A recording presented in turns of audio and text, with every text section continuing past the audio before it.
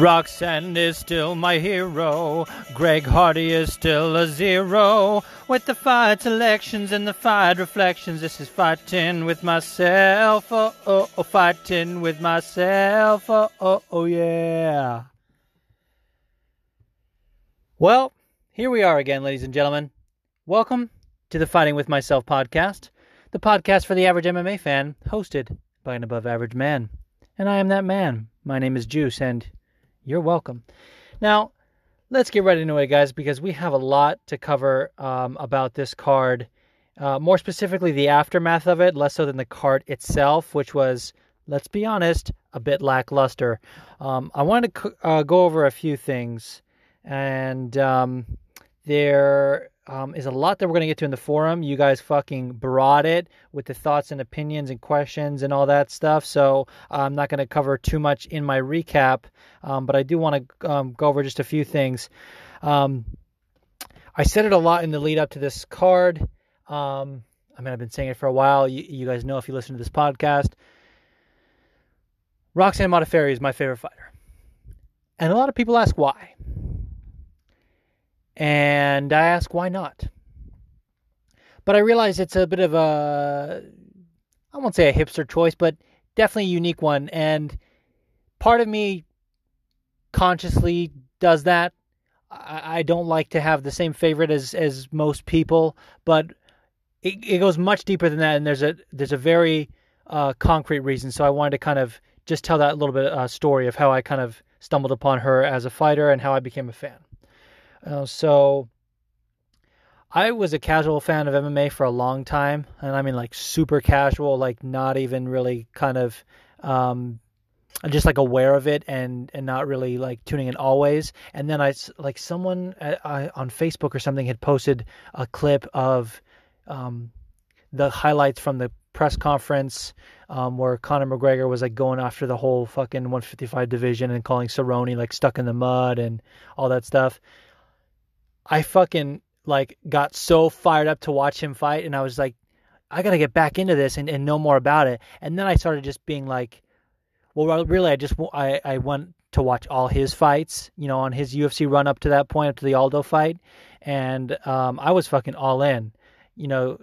Say what you want now, and now Conor pisses the shit out of me, but dude, that post-fight interview when he beat Mendez, when he's like, I swear to God, I done this for us. Ireland, I done this for us. It was beautiful. It was passionate, and that's when he was a killer back in those days when he was running that 145-pound division. So I was all in once, went to the bar and watched that fight live with a good buddy of mine, Leo, and our girlfriends at the time, my sister. We all fucking watched that when he slept Aldo in 13 seconds. We just screamed our fucking faces off. The whole entire place did, and I knew I was going to be a fan, of any aspect of MMA. Like from that point on, I knew it wasn't just him. I knew it wasn't just going to be like, one of those guys that just follows Conor. Like I wanted to fucking know everything about the sport. So I started to do a deep dive, and I watched old fights on Fight Pass. I watched the first UFC. I wanted to know everything, and I watched the Ultimate Fighters. I've seen almost all of them at this point. They kind of get boring, and they're a little bit the same after a certain point, but I don't know, I just wanted to kind of see the stories of those people. And so I stumbled across Roxanne's season of The Ultimate Fighter. Now, if you haven't watched that episode, that season really, but more importantly her episode where she's highlighted in, I want to say it's season 18 of The Ultimate Fighter, the first women's season. Coaches were Miesha Tate and Ronda Rousey. It's a really good insight on who she is as a person and kind of her background in MMA. And hearing her story, I just got so pumped. Talking about how she was, lived in Japan for years and was fighting then. And they cut to, in that episode, a little clip from Shayna Baszler saying how when she fought Roxanne in Japan, she beat Roxanne. And after the fight, Roxy said, I hope beating me gives your name the notoriety that you need to get a push. Dude, how fucking nice is that? she wanted to build up her opponent in defeat. I mean, she was just saying, "I hope beating me makes you become a star." Like, how do we not all want to aspire to be like that? And even Jennifer Maia, who she just lost to and missed weight like a fucking unprofessional, which we're gonna get to. When Jennifer Maia first got signed to the UFC after Roxanne was already back in, she made a whole post that said, "Guys, my former opponent Jennifer Maia is fighting this weekend. She's fighting Liz Carmouche. She's really good. Tune in to watch." I mean, she was just so, like, I don't know, supportive, and it's fucking awesome. But let me tell you the moment I realized that Roxanne was my favorite fighter and why.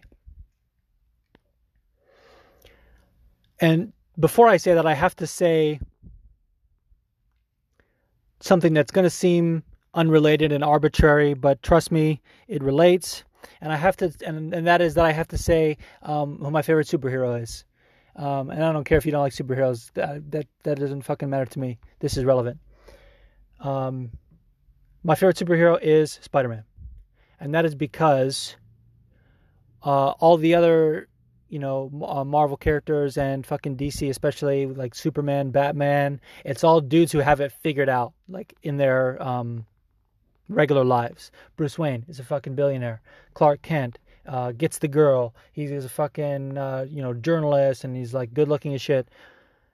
Peter Parker is a regular nerdy ass kid, and he has problems in his everyday life. He has bullies, and he, I don't know, he was a regular kid, and it's something you identify with. And when I was watching Roxanne on The Ultimate Fighter, it just fucking clicked. It made me realize that combat sports are about identity. It's about showing who you are and being the best version of yourself. And Roxanne gets that.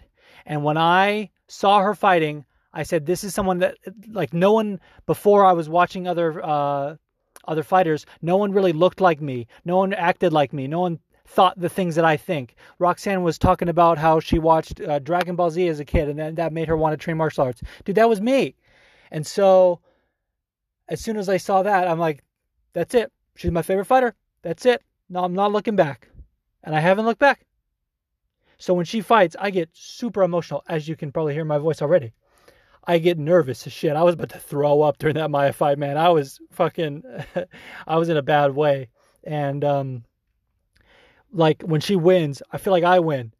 When she loses, I feel like I lose, So she's just someone that I'm always going to be invested in. So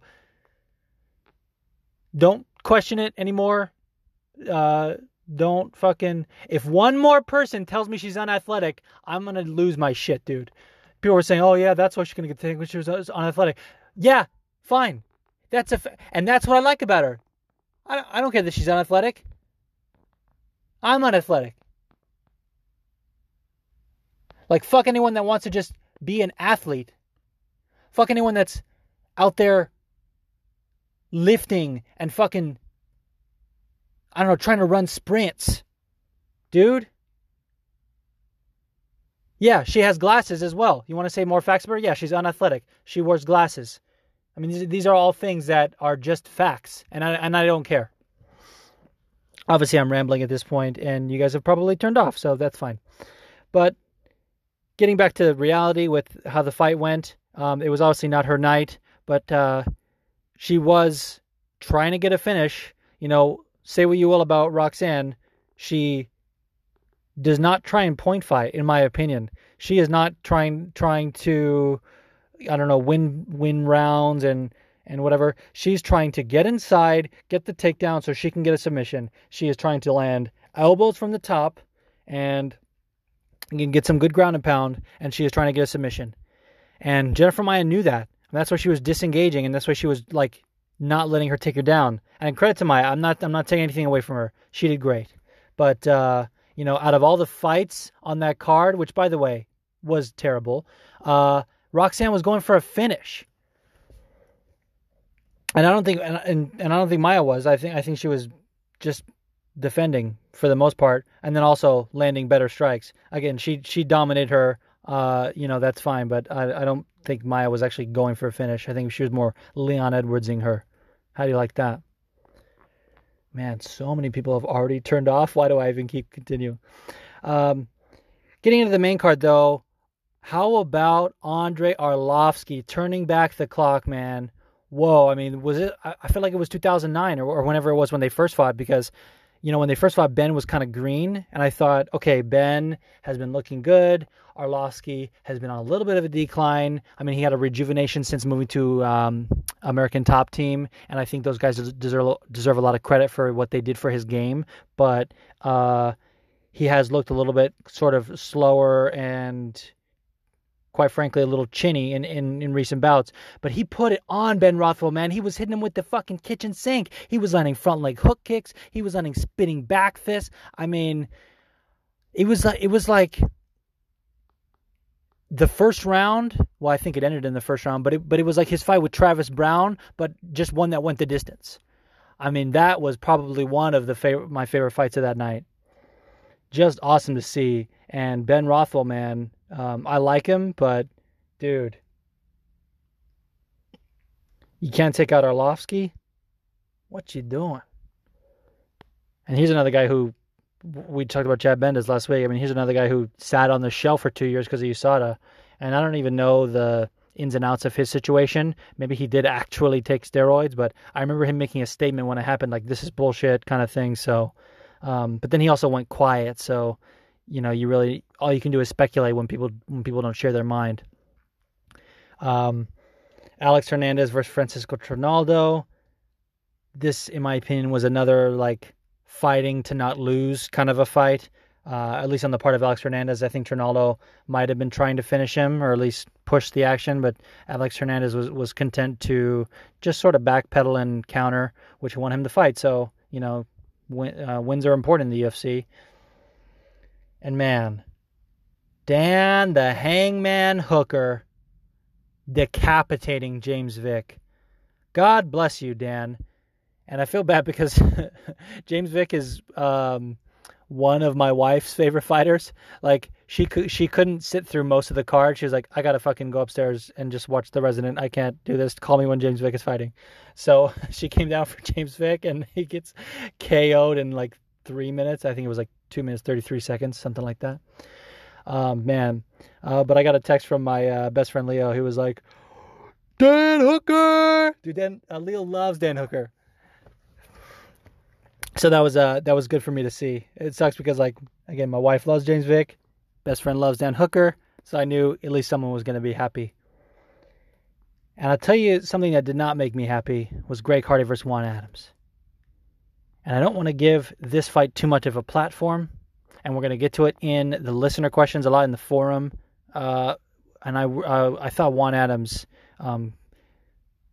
could give Greg Hardy some problems. He has a legit collegiate wrestling background. He also played football as well. He's a massive dude. He's been the biggest opponent that Greg Hardy has ever faced. Even the journalists, Aaron Bronstetter, Ara Hawani, everyone was noting that they both weighed in at 266, which is the heavyweight limit plus the pound allowance. And they said, in recent memory, not a lot of heavyweight fights have done that, rarely, if ever.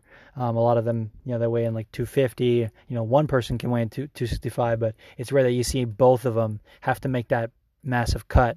And credit to Greg, he fucking hit him with some bombs, and it looked like to me that Juan just sort of slipped on that takedown, and I think the stoppage, in my opinion, could have even been a little late. You could make that case. I don't think it was a bad stoppage. I know Juan was protesting it, but he wasn't moving, like defending himself. In my opinion, he was just trying to latch onto that single. And Big Dan gave him every opportunity. Shouts to Big Dan, Atlantic Highland Zone. And it's like he lives like 5 minutes from my house. But man, I hope they give Greg Hardy a push, because he needs to stop fighting these cans. He needs to be fighting the kind of competition that can actually take him out, in my opinion. So we'll see if the UFC even does anything about that. The only other exciting fight of the night, and it wasn't really a fight, it was really an exciting moment, was Walt Harris KOing Alexei Oleinik in 12 seconds.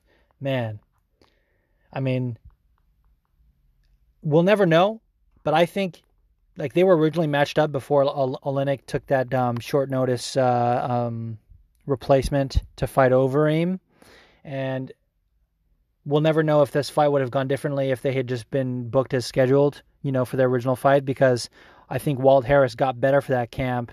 Obviously he beat the brakes off of Sergey Spivak, and then Alexei suffered it was a TKO, but Overeem had hit him with some nasty knees in the clinch, and then some brutal ground and pound. So Alexei kind of had like 2 back-to-back KOs. So I'm just trying to make the case that he probably was a little more susceptible to that knockout because of the Overeem fight. But that's not to take anything away from Walt Harris. The man can fucking bang. He's got dynamite in his hands. And now I sound like a cookie cutter, so that's fine.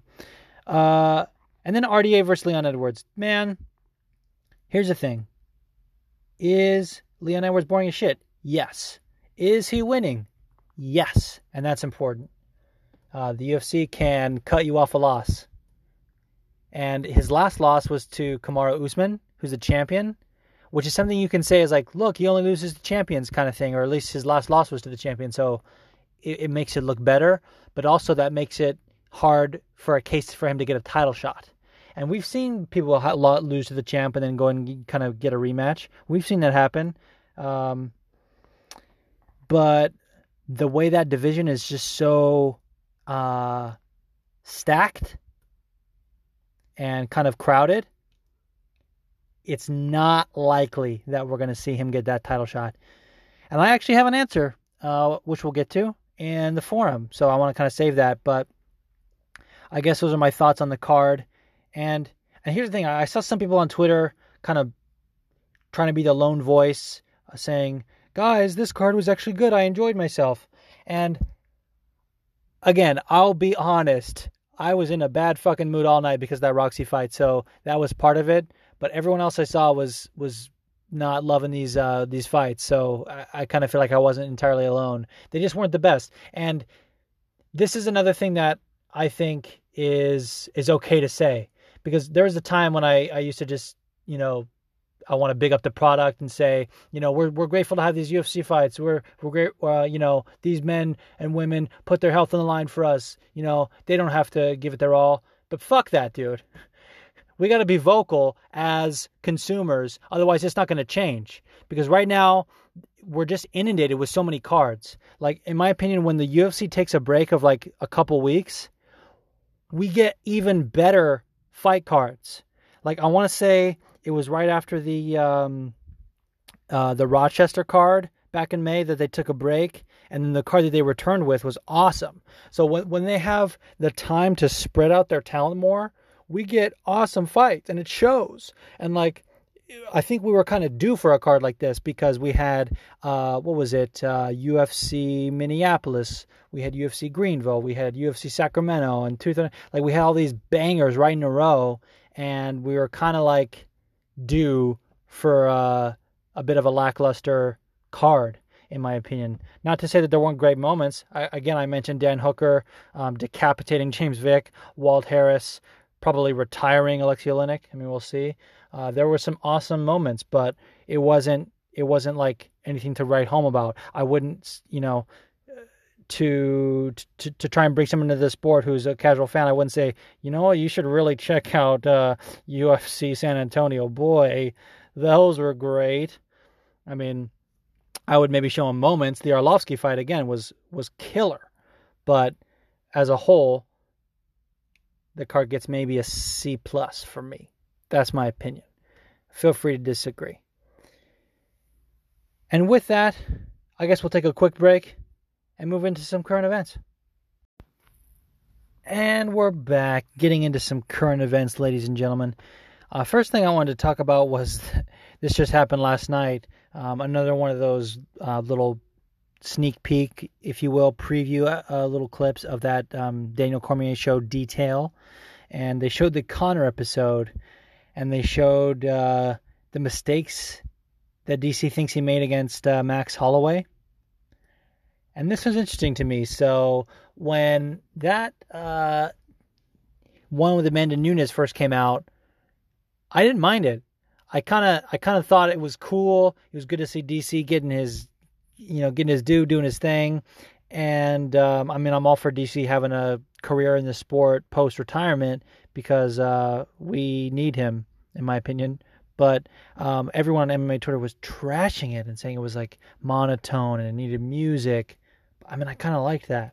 But this Conor episode, man, I wasn't that into it, and not because I am like a fucking Conor apologist or like a dick rider or whatever. Like I could give a shit at this point, but I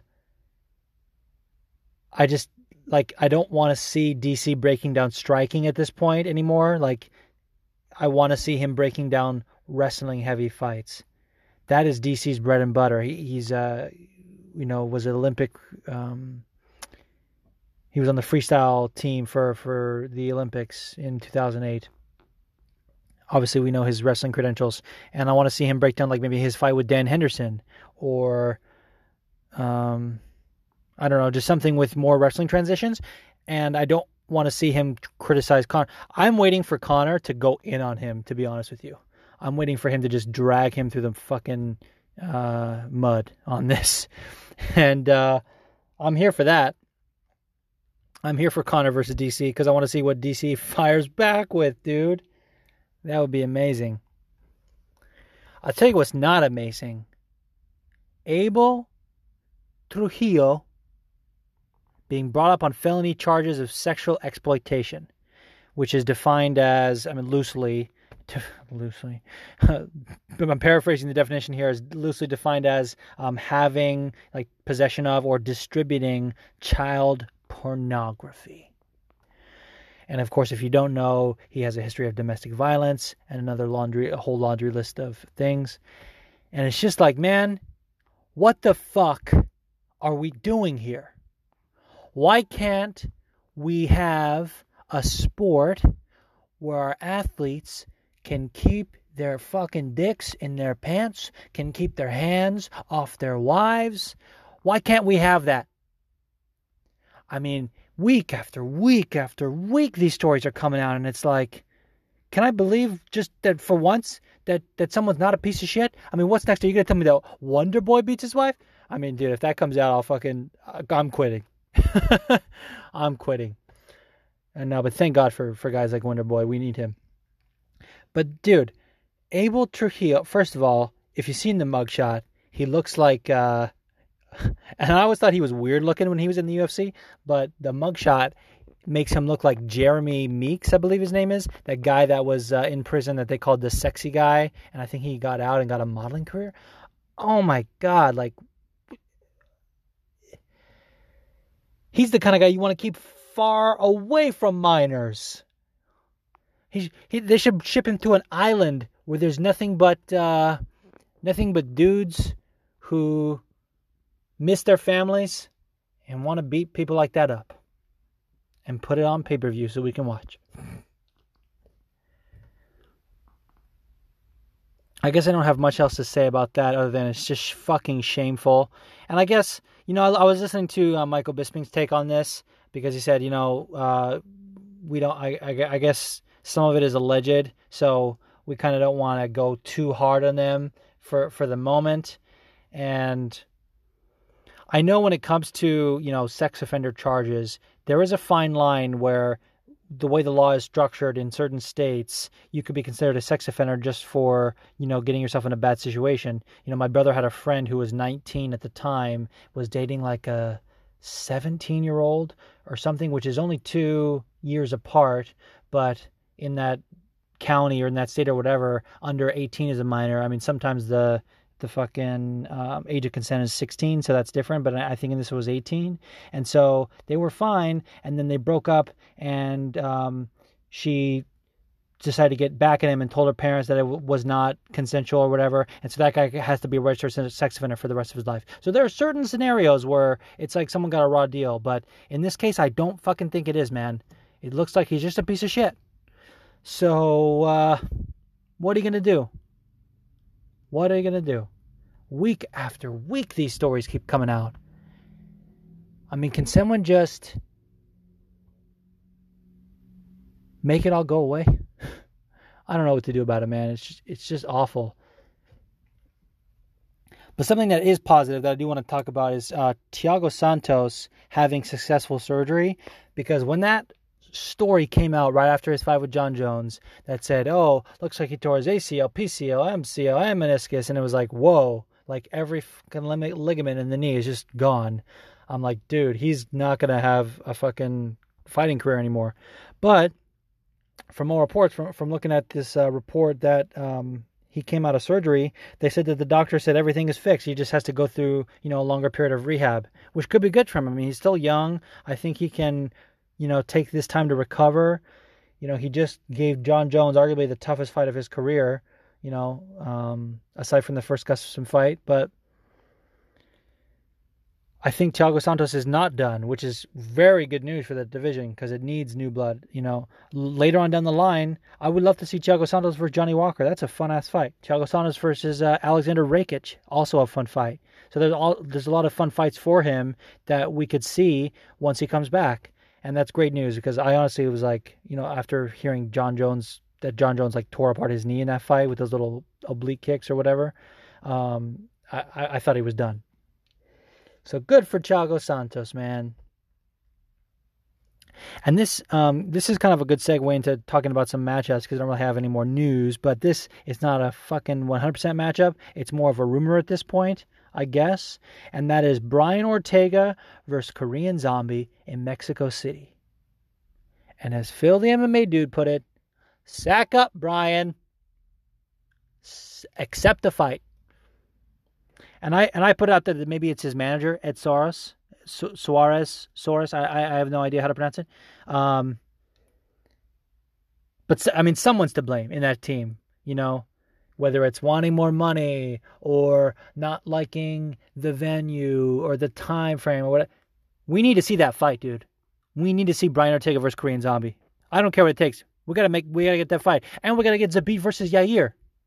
What are these matchmakers doing? Do I have to book a trip to Vegas? Do I have to go knock on Dana White's door and say, hey, you need to hire me. We got to get this division back on track. Because there is a lot of cleanup that needs to be done. So yeah, Brian Ortega versus Korean Zombie. Let's book it.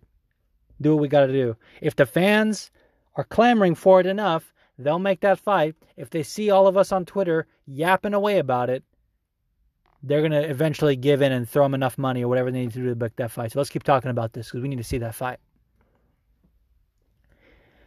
Now, something else we need to see, which is, I believe this is booked. I believe it's confirmed. Fedor versus Rampage in Japan, December 29th. And this was kind of interesting to me because Scott Coker came out on Ariel Helwani's show and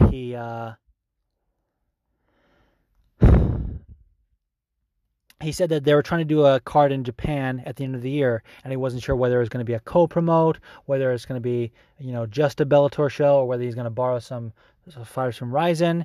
But it's looking like for sure something's going to happen because Fedor, while he's Russian and Rampage is American, they both got their start in Japan, so they are huge in that market.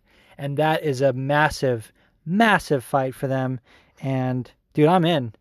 And it's interesting to me because Rampage had said at one point that he didn't want to fight Fedor because he considers Fedor a friend. He said that whenever they're together, he makes him laugh, even though he thinks that Fedor might not be able to 100% understand him. He said he makes him laugh.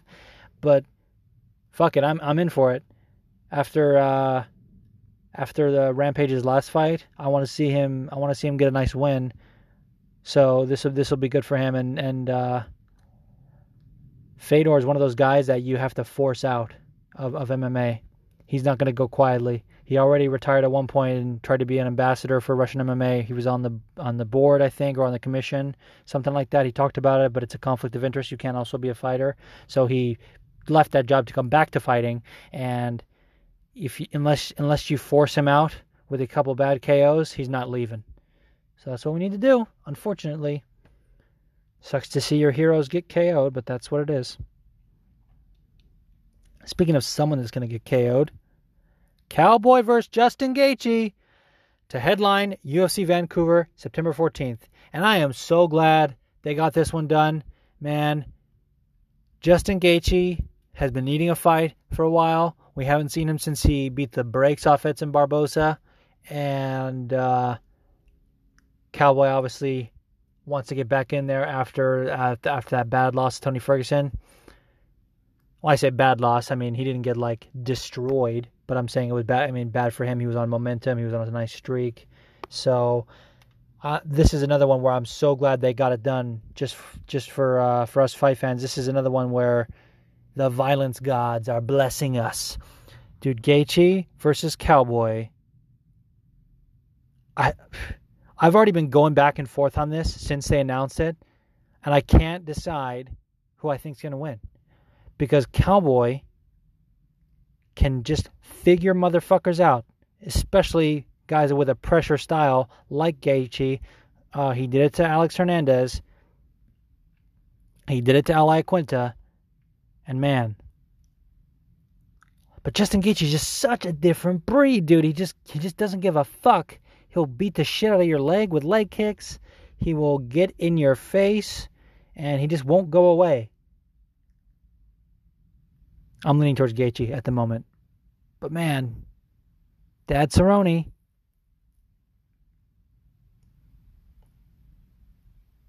Fuck, it's such a tough matchup, and that's what I love about it. When you have a fight where it feels like it's a coin toss, and you can't say for sure who you think's gonna win, even if you're listening to this and you think, oh, obviously Cowboy's gonna win. Come on, because you might be a big ass Cowboy fan.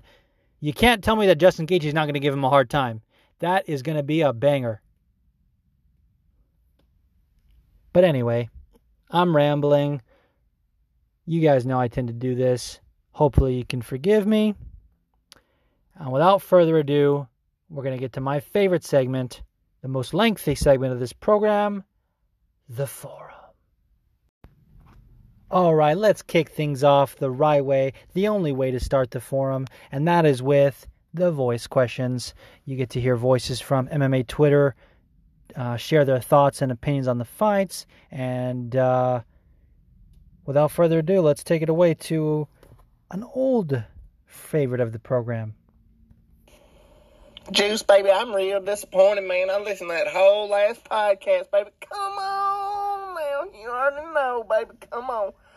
And I was expecting to hear my favorite part of the whole podcast, baby, when PTD makes his appearance. Man, come on. This your boy Cooter, Bob, Joe, Boudreaux, Gibson's son. All right, now. I'm tired of the bullshit, Mr. Juice. All right. I'm going to need some more PTD. Anytime you get him, and I know he sent you a voice message. We're very good friends, okay? So we need some explanations, okay? And second off, we just had some breaking news that Justin Gaethje going to be fighting Donald Cerrone. Who's going to look more drunk after this one? Because it's going to be Cooter Bob. You know the answer, baby. Come on now. Cooter Bob, Joe Boudreaux. Forgive me, but I don't think you heard the whole last episode. We're not talking about the addendum. We're talking about the one before. PTD Radio did make an appearance on that one, and it was amazing. Oh my God, this is one of my favorite guests, if you will. Not really a guest, but dude, Patrick Shaheen is the fucking man. You guys gotta go check out his podcast with Cole Henry. It's called The MMA Scope, and I can remember the day that I first found out about this podcast. I was looking at the analytics for mine and seeing that a bunch of states from across the U.S. had not listened yet, but a bunch of them had that I didn't expect. And I did not see anyone from Louisiana, and there's a couple prominent accounts on MMA Twitter that are from Louisiana, and I just sort of put out this tweet that said, I will not stop until we get all the states on board. I'm looking at you, Louisiana. And Cole Henry jumped on and said, I'm from Louisiana. What you got?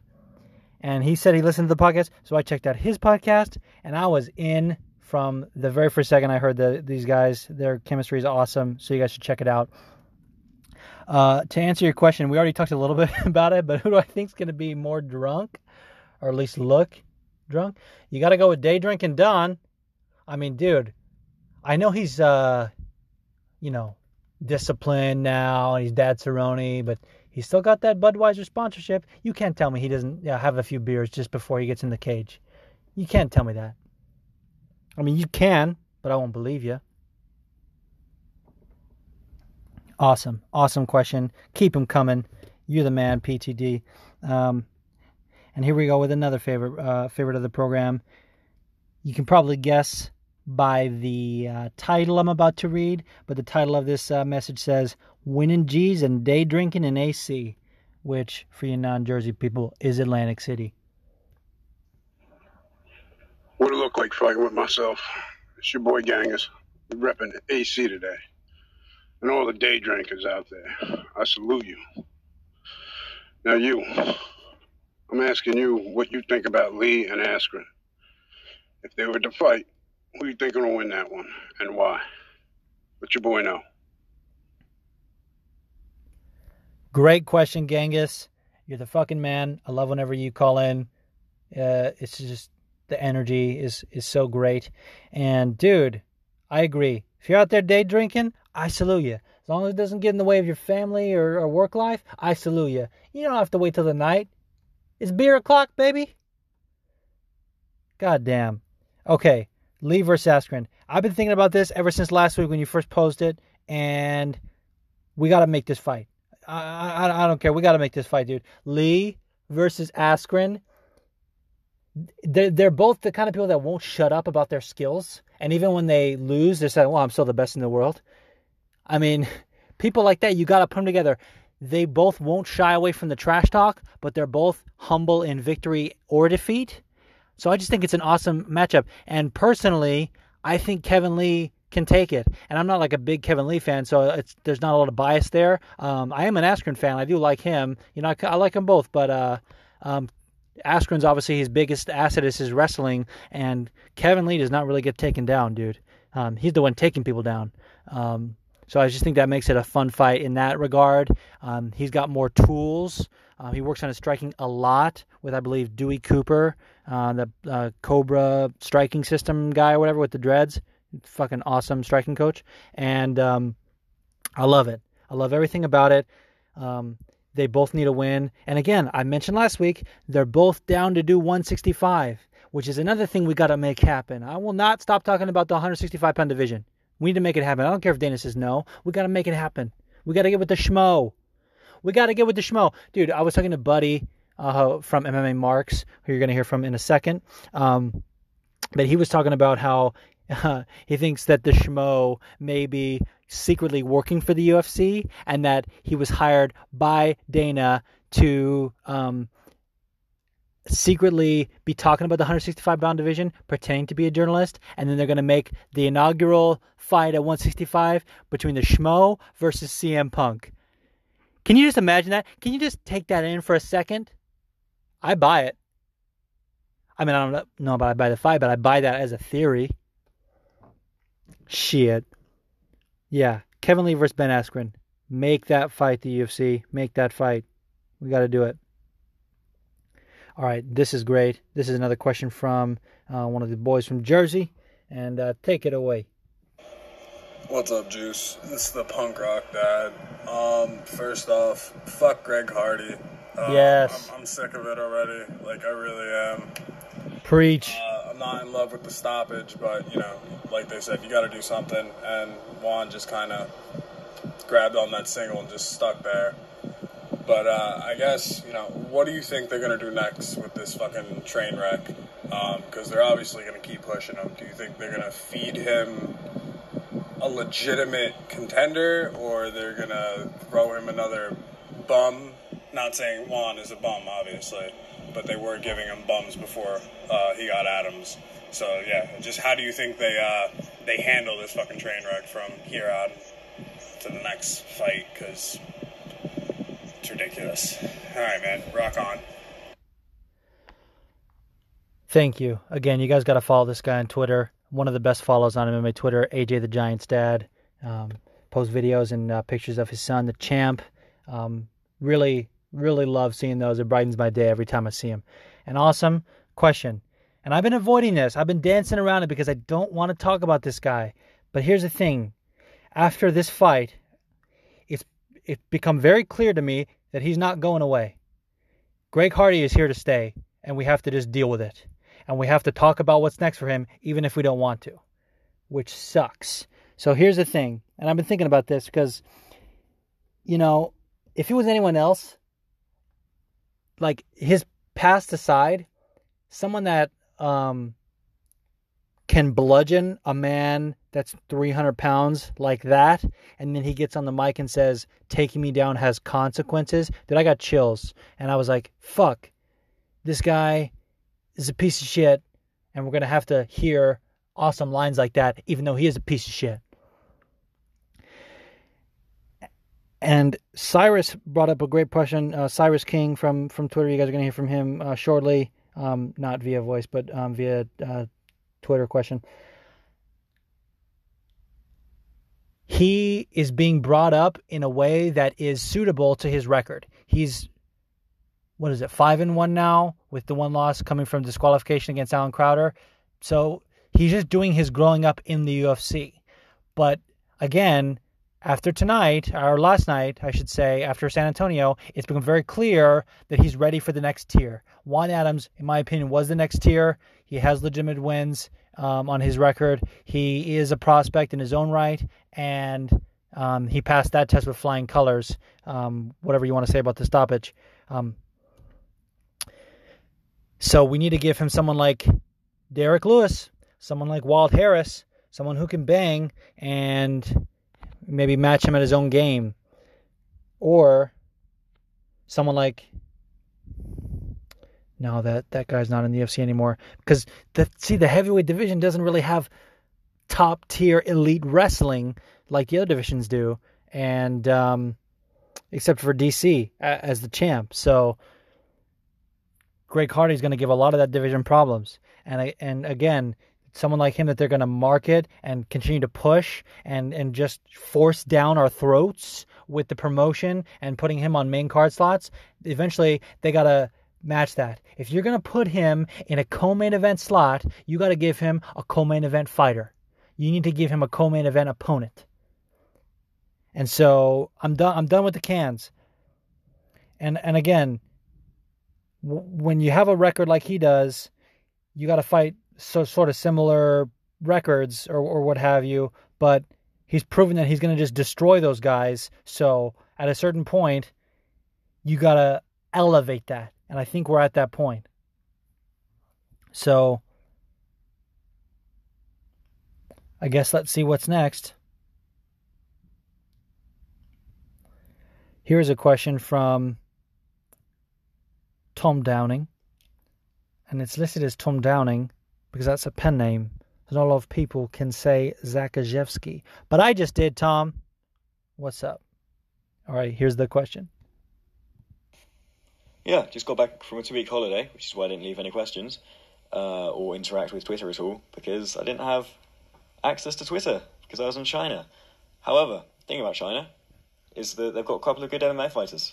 So with events happening with ONE and UFC in China, and obviously Weili Zhang challenging for a title, but also younger fighters like Song Yudong making their way through the ranks, what do you think the future is for Chinese MMA? Great question, Tom. And if you guys are at all interested in international politics, you should definitely give his podcast a listen. It's called The Absolute Bloody State of Things. He's writing a manifesto regarding a new type of government system. I believe it's called diadatism. Fuck, I had the name earlier. Very interesting podcast. But to answer your question, Chinese MMA seems to be on the rise. And this is not something that's been on my radar. It's not something I'm really qualified to break down. So I'm not going to say, oh, well, it started really a couple of years ago with the rise of it. Like, honestly, I didn't really start to hear about Chinese fighters making their way to big promotions like the UFC until, what was that guy? The Leech? Li Jingliang, I believe. His nickname is The Leech. So he's been doing great things. Obviously, Weili Zhang is a fucking killer.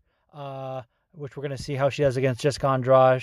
And the UFC is really investing in that with the Performance Institute in China. So I think in a couple of years, we're going to start to see more Chinese champions. Or at least contenders, at least, Chinese people fighting for the belt. because Chinese MMA seems to be on the rise. But again, it's a recent thing, so I can't speak too much about it. It's just something that's just coming over into our neck of the woods, being North America and Europe, in the UFC and Bellator. Actually, off the top of my head, I don't really think Bellator has a lot of Chinese fighters, so it's really just sort of like they're just making their way into the UFC. So let's see. I think we're gonna have to I think we'll know the state of Chinese MMA and just how good these folks are come August, whatever, when Jessica Andrade defends her title against Weili Zhang. And I'd like to see footage of that new performance center. I'd like to see that. So let's pump the brakes on it, I guess. Dude, this next question, the title says, "You must be a Luke Rockhold fan." And goddamn you, he's referring to my profile picture, which I lost a bet with this guy. No, I thought Roxy was going to win. I said if Roxy lost, then I would change my profile picture to Luke Rockhold for 24 hours. And he got to pick it. So take it away, buddy. Juice. It's your boy Buddy from MMA Marks. So, we had that bet going on. I appreciate you being a man of your word. I'll give it to you. The victory didn't feel that great because she did miss weight. But let's move past that. I got a question for you. Do you or can you separate the art from the artist? Like someone like R. Kelly. You might not, most people wouldn't agree with all the things that happen outside of his art, but I still listen to his music. Somebody like Michael Jackson. Same things go with Greg Hardy. I can separate his actions outside the octagon with what he does inside the octagon. Let me know. Amazing question. And here's why. First of all, the comparison of, music and separating the art from the artist is relevant, I think. But it's also sort of hard to do in this scenario, because with music, you have a lot of options, and not only genres, but different options within that genre. And so someone like R. Kelly, that is just indefensible, the stuff that he does, has been accused for and ultimately convicted of. Indefensible. Some of his music is good, some of it's trash, but ultimately indefensible. And I like to have this kind of a rule. This is interesting. So I got this rule from a guy named Scott Ackerman, who runs a show called Comedy Bang Bang. And he says, anything that came out, like work of theirs, like songs or movies, if it's a director or whatever, anything that came out of theirs before the scandal hit, you can still listen to. So you can still be a fan. So just whenever you hear about it, whenever it comes to light, then moving forward, you can be a fan, which is kind of interesting. But in my opinion, when you continue to support someone like that, you're supporting their actions because you're monetarily supporting what they do, and that continues to give them a platform to be able to do the nasty shit they do behind the scenes. And with someone like Greg Hardy, you can't separate it, in my opinion, because his actions outside the cage are acts of violence, and what he's doing inside the cage is sanctioned violence. And so if he's gonna gallivant about and say, I'm a changed man, or I'm just trying to be a better person, give me a second chance. First of all, he's had a second chance. This is probably his fifth chance, if we're honest. But second of all, if the art or if the action is related to the crime, you can't separate them. And I talked about it earlier with that chilling post-fight interview. The guy's here to stay, whether you like it or not. And I certainly do not. But we kind of have to deal with it at this point. Again, he needs to be tested. We need to give this guy some upper echelon talent. I love what Steph Haynes said on Twitter. Steph, writer for Bloody Elbow, and hosts a couple of podcasts for them as well. She's an awesome follow. If you don't, I think it's Crooklyn MMA. Just awesome because she kind of shares her food that she makes for her husband. And she has like her own company where she makes soaps and shit that's really cool. I like whenever MMA Twitter kind of crosses over into other things because otherwise it's just, monotony, in my opinion. But she said, give him Ngannou. He's ready for it. That's what she said. And we can talk about Ngannou's trajectory as a separate issue. You know, he probably should get the winner of DC Stipe, but if Stipe wins, it's probably hard to sell that rematch, and they might do a trilogy. So maybe they do Ngannou versus Hardy, and I wouldn't be mad at that. But I also wouldn't be mad at Derek Lewis versus Greg Hardy, given that Derek Lewis has a strong vendetta against anyone who has committed domestic violence in the past because his stepdad did that to his mom. Or maybe it was his regular dad, I'm not sure. But fuck, man.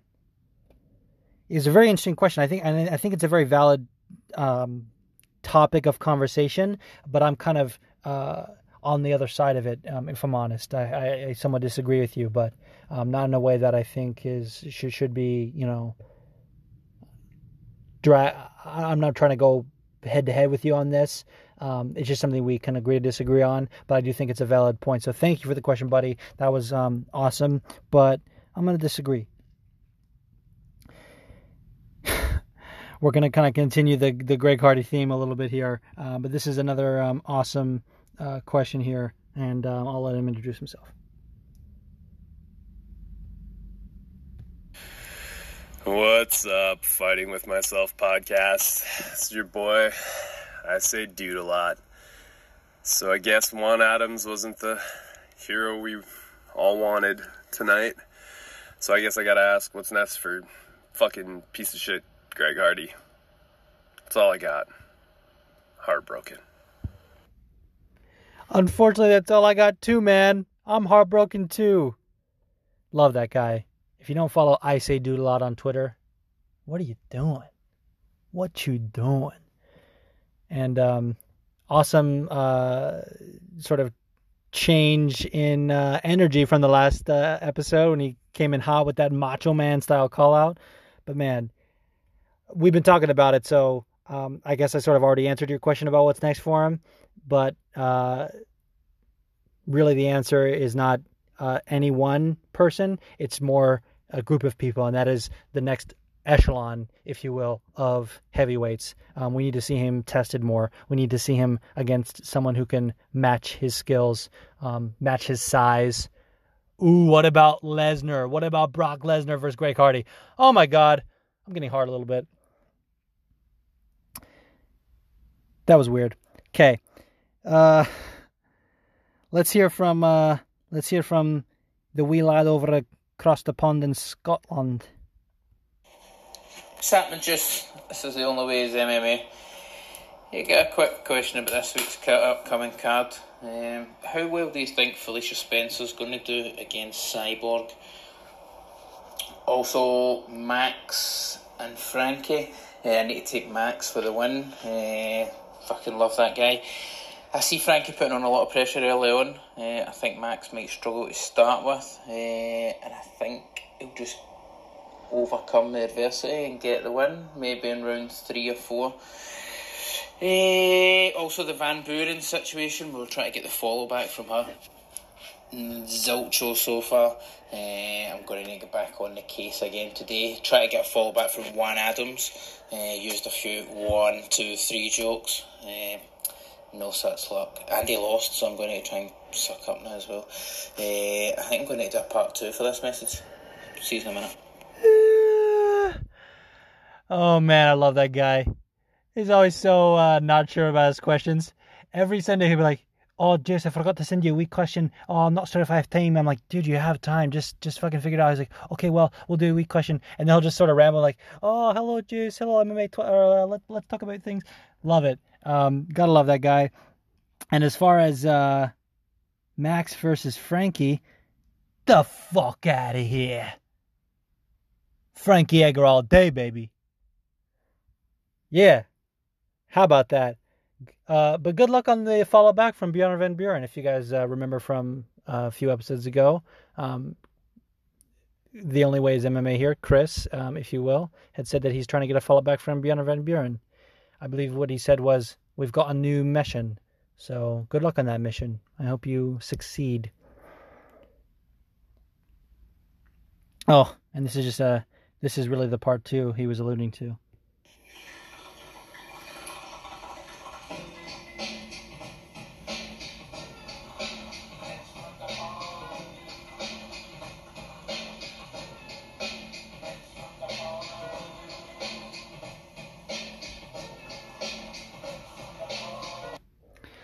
That was just a little tribute, little ode to Smokey J, old friend of the program. Have not heard from him recently. Where you at, Smokey?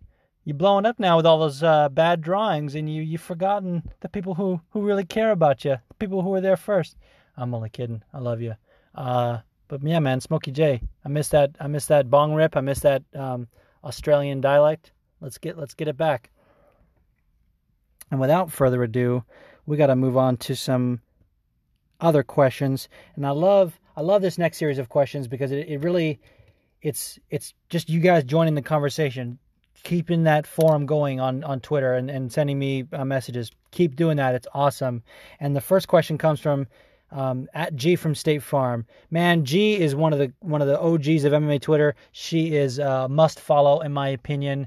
And don't worry if you get a little triggered by one of her tweets. She's going to tweet something funny in the next 10 minutes, or she's going to go completely the other way maybe the next day. So don't pump the brakes just yet on her. She's fucking awesome. And she says, she has a very good question actually. And by the way, I love her podcast with Michael Morgan. Shout out to Wocast. I just love the intro because he's like, "Hello, I'm Michael Morgan, and welcome to the Wellcast. I'm joined as always by G from State Farm. G, what's on your mind?" And then she'll be like, "Well, Michael, why are the Brits trash?" Love that rivalry, man. I love it. Keep it going. And she says, "Do you find Conor McGregor's hiatus from fighting suspicious? Do you think legal issues, personal problems, or possible drug addiction, all the rumors about his lifestyle, are playing a role in his hiatus from MMA?" And this, in my opinion, is a very interesting question. So if you guys don't know, if you guys don't listen to her show, recently they had Conor's friend and training partner, King Cowley, on there. They sort of mentioned the bus incident, and they mentioned the legal trouble he's going through, and he kind of skirted around it. So I don't think it's quite done. I don't think we've heard the last of that incident, and I think that could be playing a role here. But as far as his hiatus being suspicious, I don't know if I would call it suspicious, because what is weird is that he made a tweet a while ago, which I talked about in this podcast, that he was retired. He said, "I've decided to retire. This is after the Khabib fight." And it was the timing of it was just, I was just like, who really believes that? But it seemed like it was sort of at least going to be a thing. And then he started tweeting after every single performance, "Oh, I'll fight you, Cowboy," or I'll fight you, Justin. I mean, the guy wouldn't shut up for a while. And now, crickets. We haven't heard anything from Conor as of late. And while I don't think it's suspicious, I do think all those things you said could be coming into play. I think he's for sure waiting to see how the Khabib versus Poirier fight plays out, because Dana did say, I think it was to TMZ, that he is not going to get the winner of that fight regardless, but he did say that whoever wins could kind of shake up the division. And we all know Dana has been known to go back on his word. And if Poirier wins, which I believe he can, I'm not predicting he will. I'm not going to say like, oh, he's going to knock out Khabib, but I'm just saying, you guys should give him more of a chance than most people are giving him.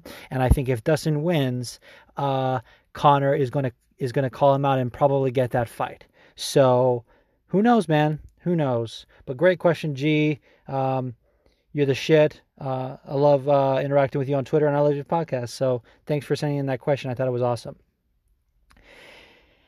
And this next question comes from Punk Rock Dad, a.k.a. AJ the Giants Dad. We talked about him earlier. Got to follow him. It's a must. And he says, with the way the welterweight division is shaping up, do you think we possibly see Leon versus Masvidal?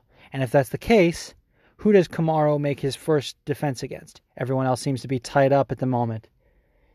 And I have an answer for you guys.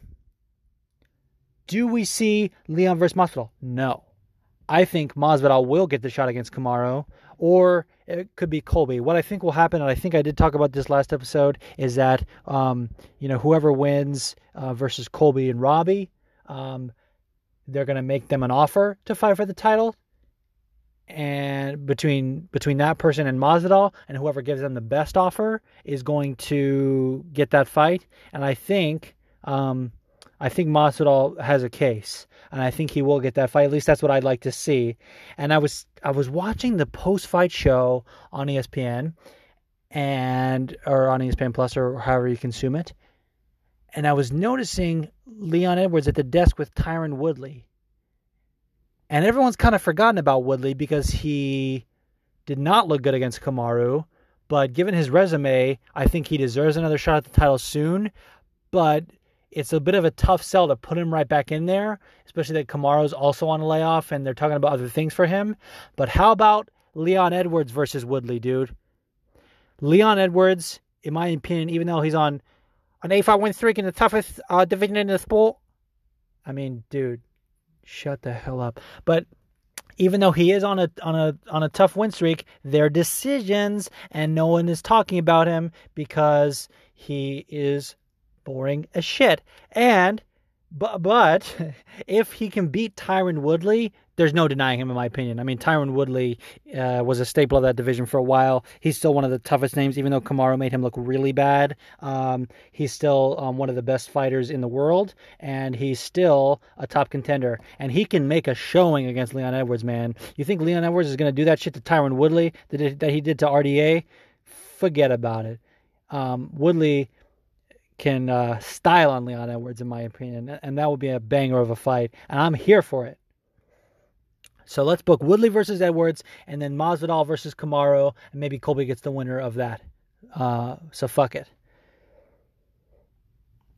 Actually, if Colby loses to Robbie Lawler or whoever loses, I wouldn't mind seeing Leon Edwards versus the loser of that fight, Colby or Robbie. So what do you know? They seem to give Leon guys coming off a loss anyway. Wah, wah. Speaking of Leon, great question from Phil, the MMA dude. If you guys listen to this podcast, you know I shout him out a bunch of times. He is one of the staples of MMA Twitter and runs one of the best podcasts out there for MMA, the Split Decision podcast. Great shit from him in the Fight Geek. And he says, what are your thoughts on Leon Edwards? No doubt he had a spectacular performance, but I just cannot get excited about him. He has the charisma of a fish and seems intent on point finding his way to wins by decision over and over again. I gotta agree, Phil. I got to agree.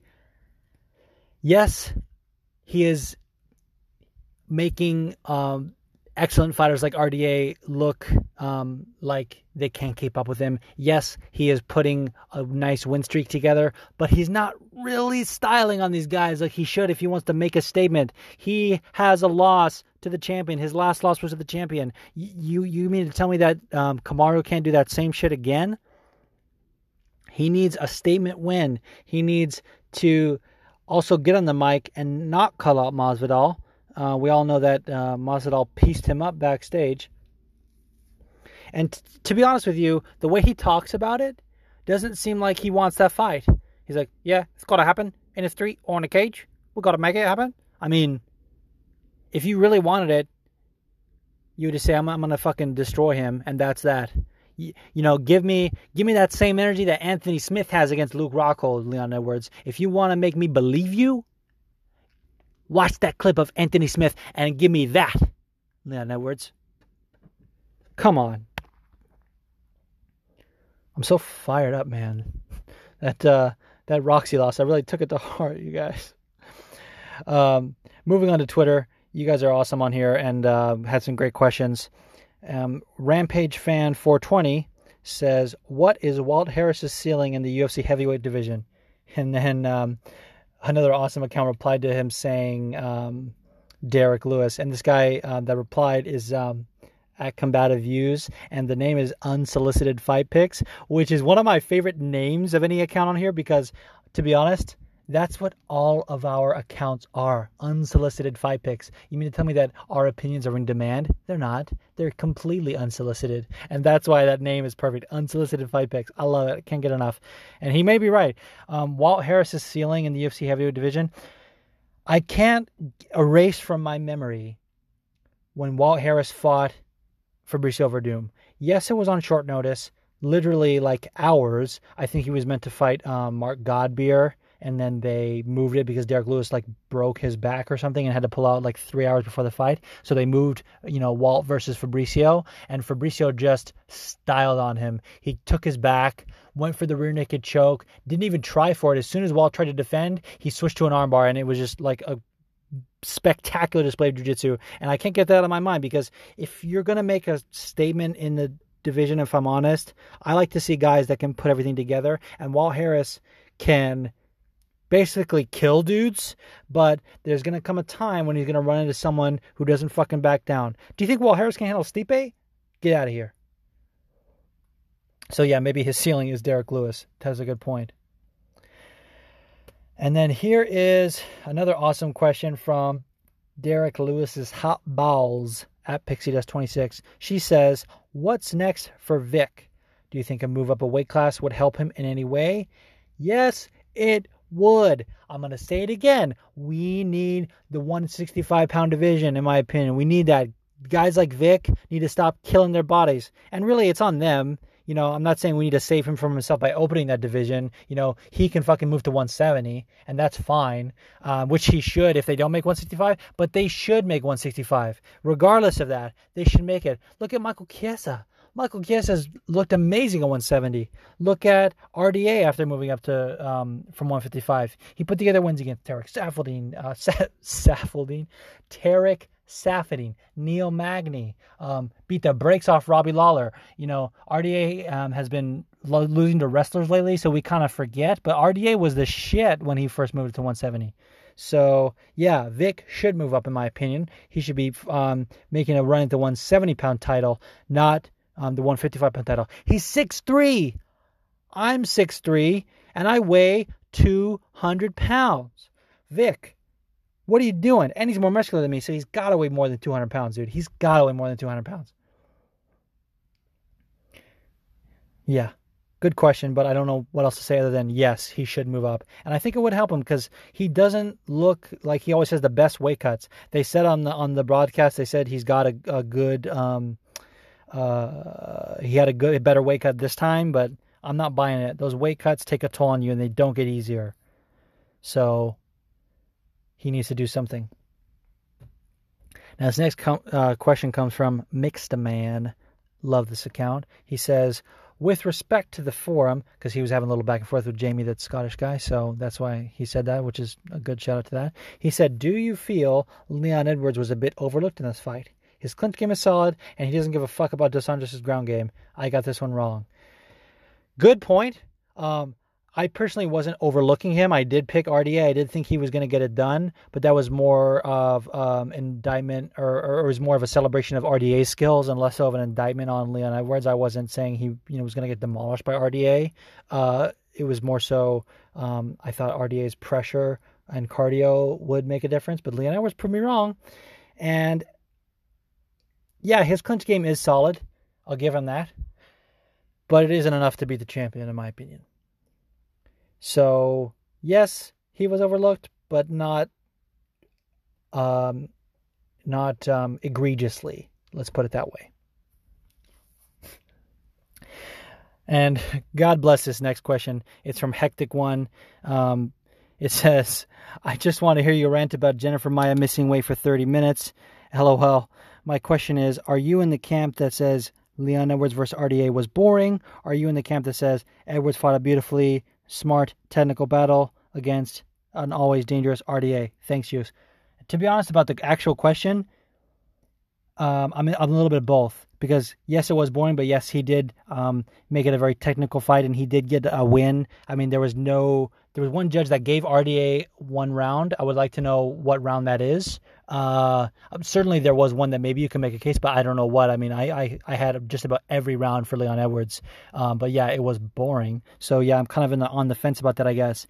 But since you asked, since you opened up the floodgates, let's talk about Jennifer Maia missing weight here. Now, is that extremely unprofessional? Yes. Was it a short notice fight? Yeah, but not so that you can't make the weight. If she had at least, I want to say 3 weeks to a month, if you can't make weight on 3 weeks, change weight classes. Michael Bisping lost 30 pounds in 17 days to fight Luke Rockhold, which he's going to talk about in his book. if you can't make weight, move up. Move up. And move up anyway. I mean, I think One Championship has it right where they're adding 10 pounds to each division. They're basically letting guys like fight at their natural weight or closer to it, so that they don't have to cut those extra 10 pounds. And the fights speak for themselves. When fighters are more hydrated, they put on better performances.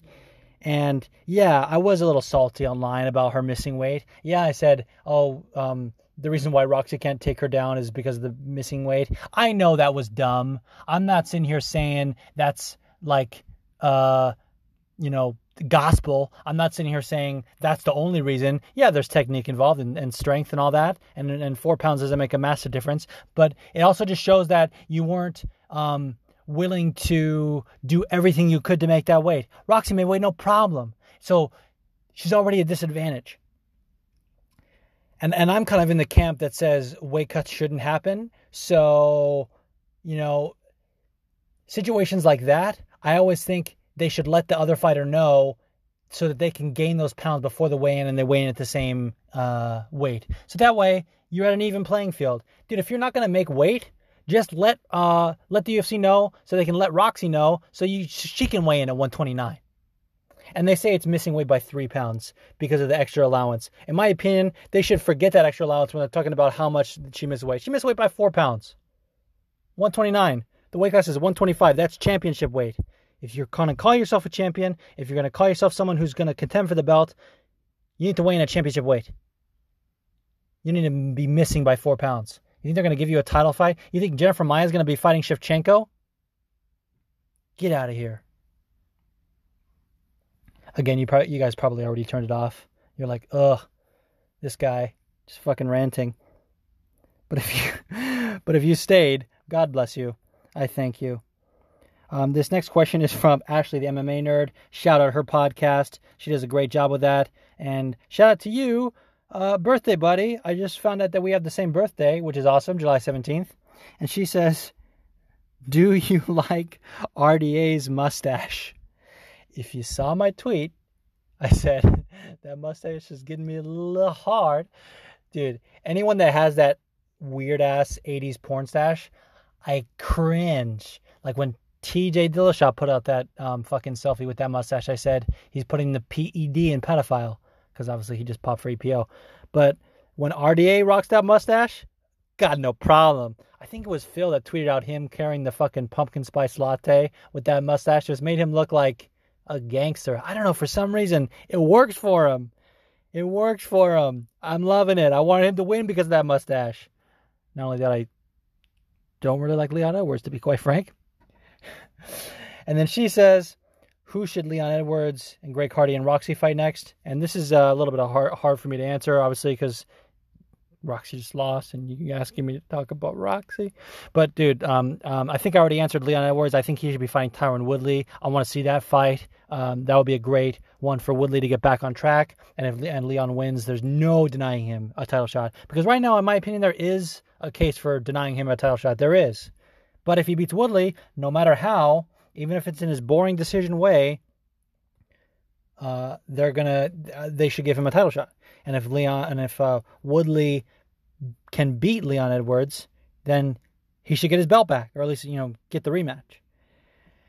And we already talked about Greg Hardy, so I'm not going to go into that. You already know. You heard me talk about him. He needs to fight the next echelon. And as far as what's next for Roxy, we need to get her confidence back. Maybe a fight with Paige Van Zandt or Rachel Ostovich. Someone that's kind of like also trying to climb the ranks. I think that would be interesting. If they book that fight, either one of those, I want credit. You heard it here first on the Fighting With Myself podcast. Roxanne versus PVZ. Let's book it.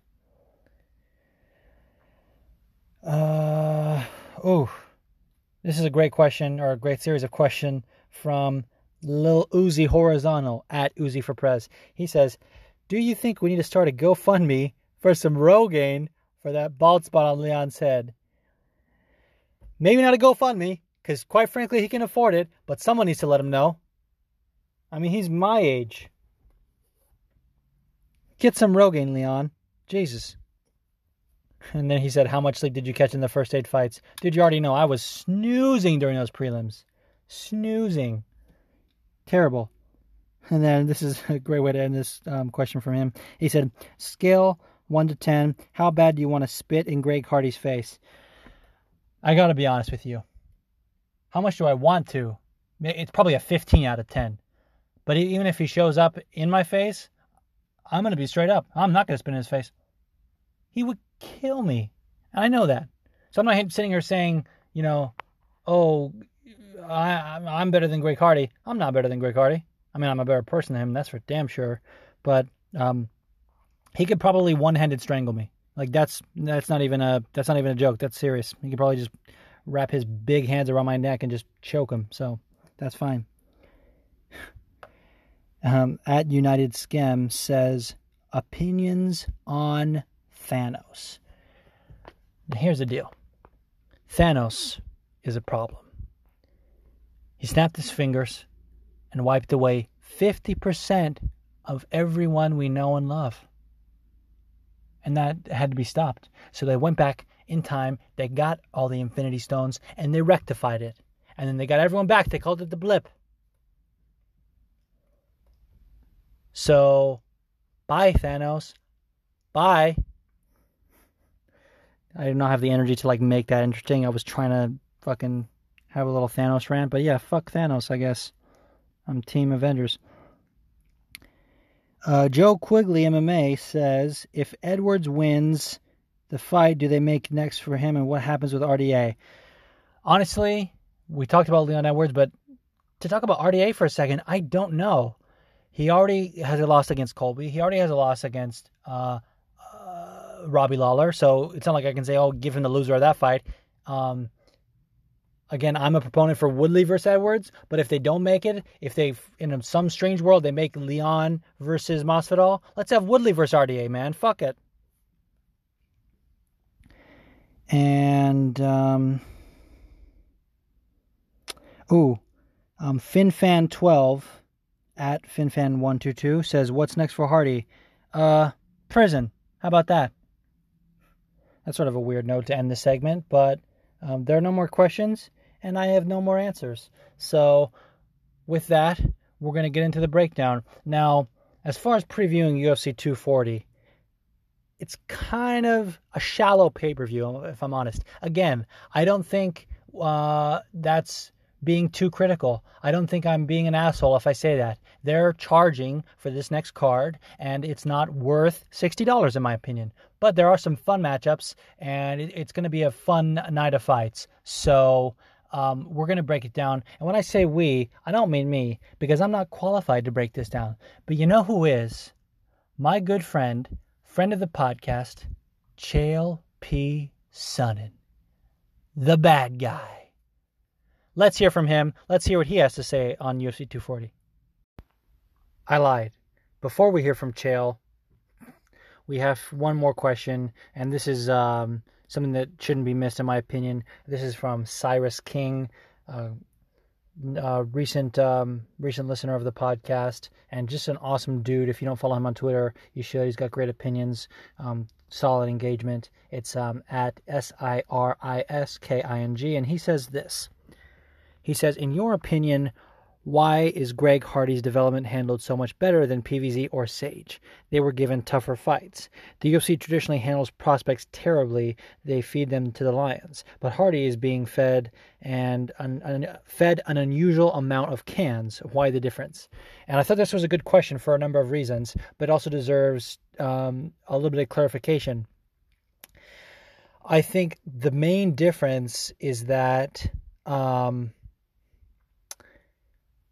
the talent pool in their respective divisions, they brought Sage in as a 155er, and that is historically one of the toughest divisions in the entire sport of MMA, not just the UFC. And that's strictly because that's where a lot of normal sized dudes are in that general weight class. 155 and 170, and even 145. Those are the killers, and that's where most guys sort of are. So that's why there's just not a lot of cans out there fighting in those divisions because they're so tough. But with heavyweight, everything can change with one punch. So you have a lot of guys in there who are just brawlers or just have knockout power, but they're not as technical, or they're at least not well-rounded.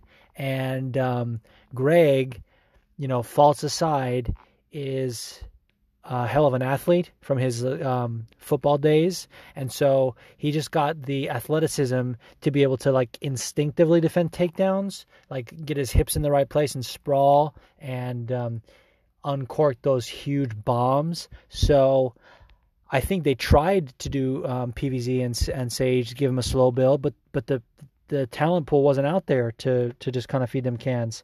Plus also, they were going to, if you guys don't remember, Greg Hardy, initially off the Contender Series, was not given a UFC contract right away. He was given something called a developmental deal, where they sort of, basically, Cyborg was on this deal actually, and I want to say even Yair for a little bit maybe, or where they basically, you're under a UFC paid for contract, a Zuffa contract, but you're not in the UFC. They pay you to fight for these other organizations so that you can build your record up. And it's sort of like a partnership that they have with those organizations. So Greg actually, he was going to fight someone in December on a promotion called Island Fights in Florida. He was booked for that. And then when the UFC had their first show on ESPN, the Cejudo TJ Dillashaw card, they wanted someone that was going to bring in that ESPN-style audience, bring in the casual fans. And Greg Hardy was their champion for that, given his connection to the general sports world. So it really comes down to the amount of sort of the amount, but really the type of fans that they're looking to garner with him. So he's just essential to the ESPN deal. That's kind of the difference, is the talent pool at the weight class and the ESPN deal. Really, really wanting someone like that who is a crossover sport kind of guy, if that makes sense. So I hope I answered your question. It was a great question, and let's now really, for real now, wrap up the forum segment, and we're going to get to this breakdown. What's happening, guys? This is Chael P. Sonnen, and the P stands for analyst.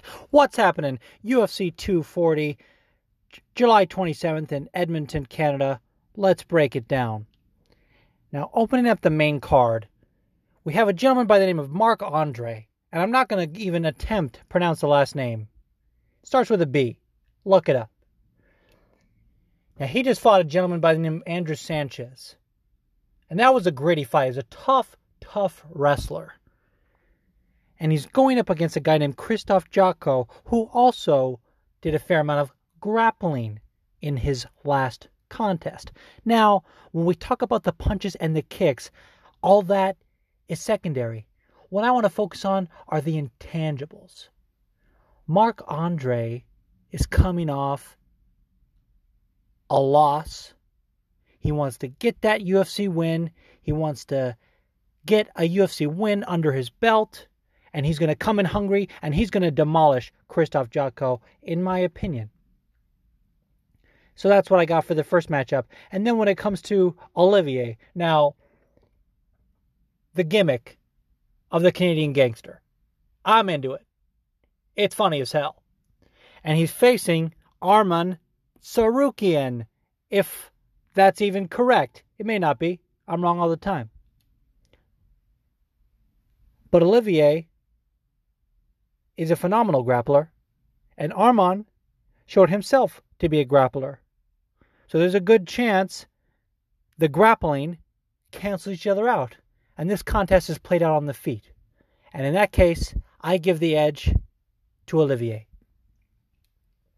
Especially on home soil. He's Canadian. He's going to win those Canadian judges. And Jeff Neal versus Nico Price. Boy, am I looking forward to this contest. We haven't seen Nico Price in a meaningful period of time. Ever since he knocked out Randy Brown with those hammer fists from the bottom, I knew this guy was something to watch. And yes, I'm aware he fought since then. That's fine. I don't remember the guy's name. That's fine. Jeff Neal versus Nico Price is going to be a fireworks.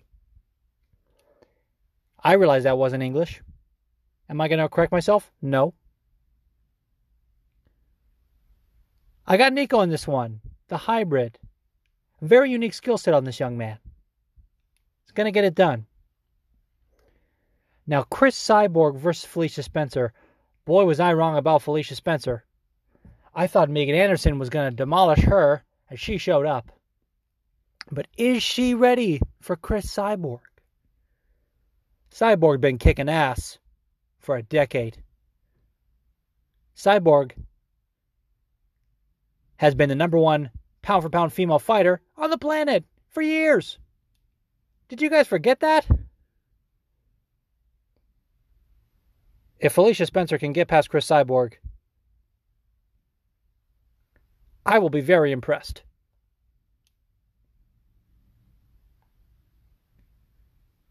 So I guess I'm leaning Cyborg.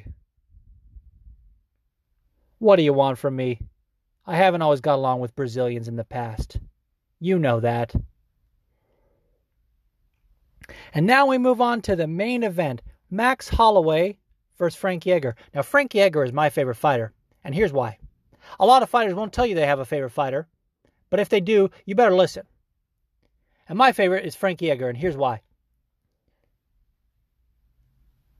I was on a card in Houston, Texas.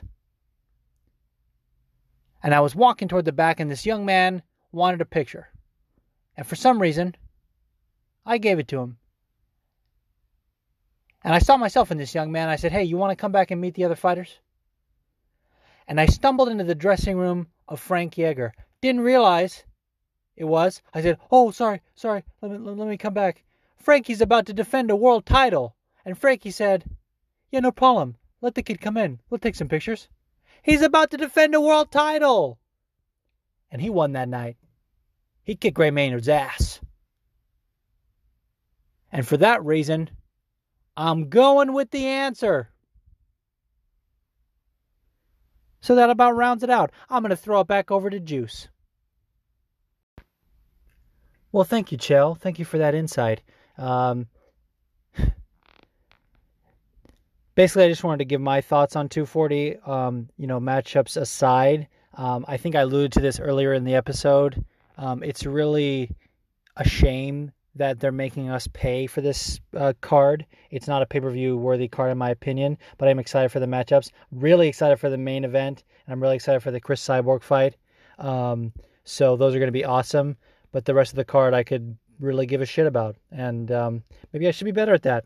Maybe I should be getting myself excited for these cards, but at the moment, I'm just not able to find the excitement on it.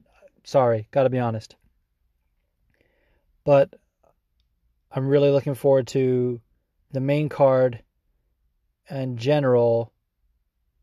Like, Chris Cyborg versus Lee Spencer has title implications. Max Holloway versus Frank Yeager is a title fight. But Olivier versus Arman Tsarukyan, it doesn't do anything for the division, so it's just kind of an interesting matchup. But Jeff Neal versus Nico Price, that's going to be the fucking fight of the night, in my opinion. I mean, it could also be an early knockout, and one of them gets a performance of the night bonus, but I think it could be the fight of the night. So those are my thoughts on that. You guys are the shit. Thank you for the support. If you like this podcast, this is a bit of a rough one, and I'm sorry. But other than that, I think they're going to get better. And podcasts grow by word of mouth. So if you did enjoy it, tell your friends, tell your neighbors, tell Randy Gonzalez. Subscribe on whatever app you're listening to. Rate and review. All that good stuff helps me out. I appreciate it. You can follow me on social media at FWM_pod. I'm on Facebook fuck Facebook. I'm on Twitter and Instagram at that handle. And so until next time, good night and good fights.